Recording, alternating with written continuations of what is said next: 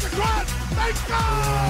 They score! Welcome to God's Playbook with your host, Father Rico Passero. Lock at the 20, 10, 5, touchdown!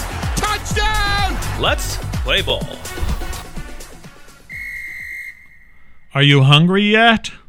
Friends, if you're not hungry listening to this podcast, I can probably guarantee you're going to be hungry by the end. Welcome back. I'm Father Rico, and it's about feeding of the 5,000, which are more fans than the Arizona Coyotes are going to have in their home stadium this year. What does that say? Another topic of another podcast. Let's stick to Jesus, right? Luke chapter 9, verses 10 to 17. On their return, the apostles told Jesus all that they had done. He took them with him and withdrew privately to a city called Bethsaida. When the crowds found out about it, they followed him, and he welcomed them, and spoke to them about the kingdom of God, and healed those who needed to be cured. The day was drawing to a close, and the 12 came to him and said, "Send the crowd away so that they may go to the surrounding villages and countryside, to lodge and to get provisions, for we are here in a deserted place." Jesus said to them, "You give them something to eat."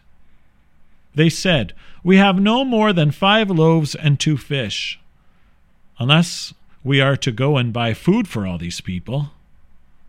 For there were about 5,000 men. Jesus said to the disciples, "Make them sit down in groups of about 50 each." They did so, and made all sit down.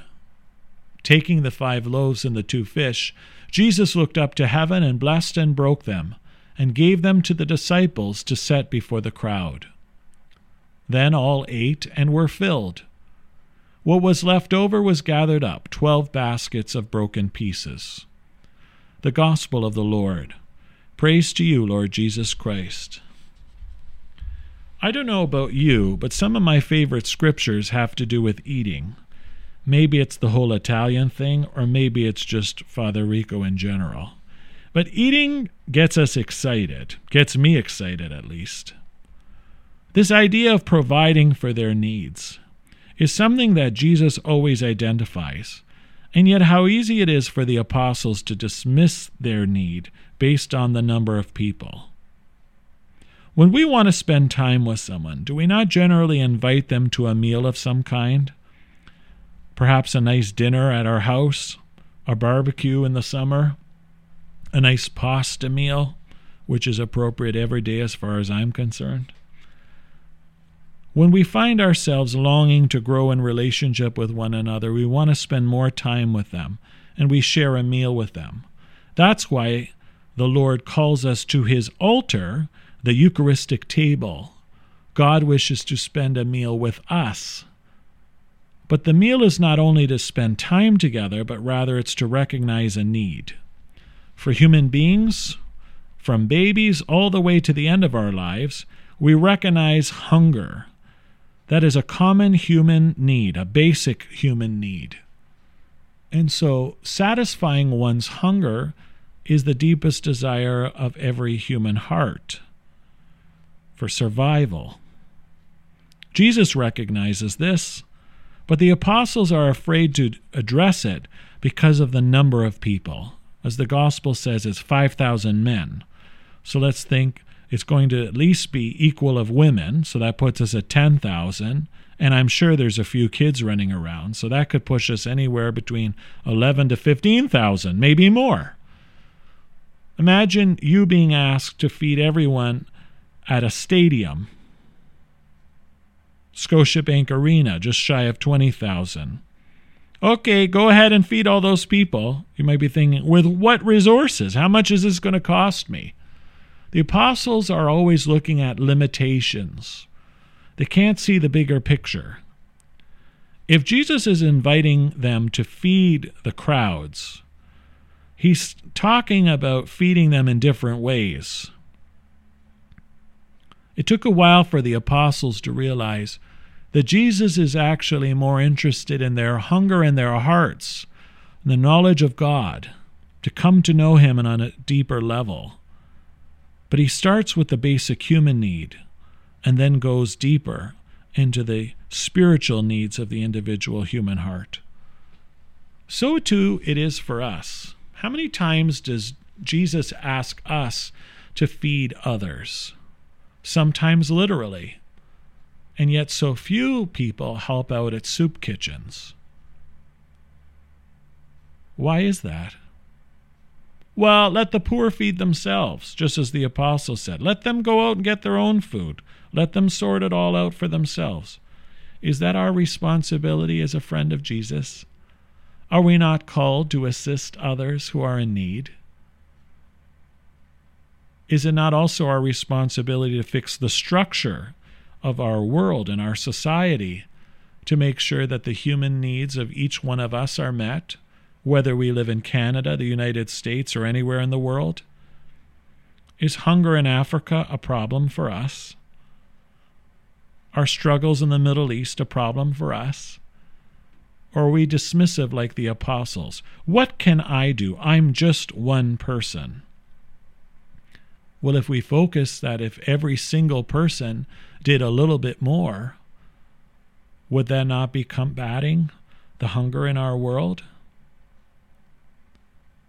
Jesus can never be outdone in generosity. And so not only does he feed the people, but he makes sure that there's leftovers. 12 baskets full. That exhibits for us the overabundance that God gives. Notice that Jesus praises God first by looking up to heaven, and then he has more than enough to address the human needs. Do we find our strength from on high? How many times do I feel not equipped to address the problems of the people around me, my own problems, the church's problems, etc.? And I have to realize that indeed God is with me, and God is going to deliver what needs to take place to address these needs. So do I look for his guidance? Or am I quick to say to others, I'm not qualified, I don't have the education, I don't have the time, I don't have the resources. Find help elsewhere. Am I willing to take the time on the phone to listen to the friend who's struggling in their marriage? Am I willing to tutor my friend at school who may be struggling in calculus class? Am I willing to take that extra time to listen to the story of Grandma and Grandpa who have repeated the same story over and over when I visit them at their senior home or at their house? These are just some ways in which we may be called by God to help feed others. When's the last time I spoke about God in my own family unit? When's the last time I spoke about in my social circles the way that God has lifted me out of my own struggle to help me to get to a place where I only could dream of? Wow, this passage is deep, isn't it? In the feeding of the 5,000, Jesus opens the apostles' mind and all of us to the infinite power of God, that with very little God can do much. May we never feel that one person cannot make a difference, for there are many cases in which one individual changed the world. I think of Mother Teresa, St. Teresa of Calcutta, one of my favorite saints. She just started caring for the poor one person at a time. Are we willing to do the same? How many daily encounters does God give us that are opportunities of grace in which we meet a brother or a sister in need? And at times, with limited resources, we are called to act on behalf of God.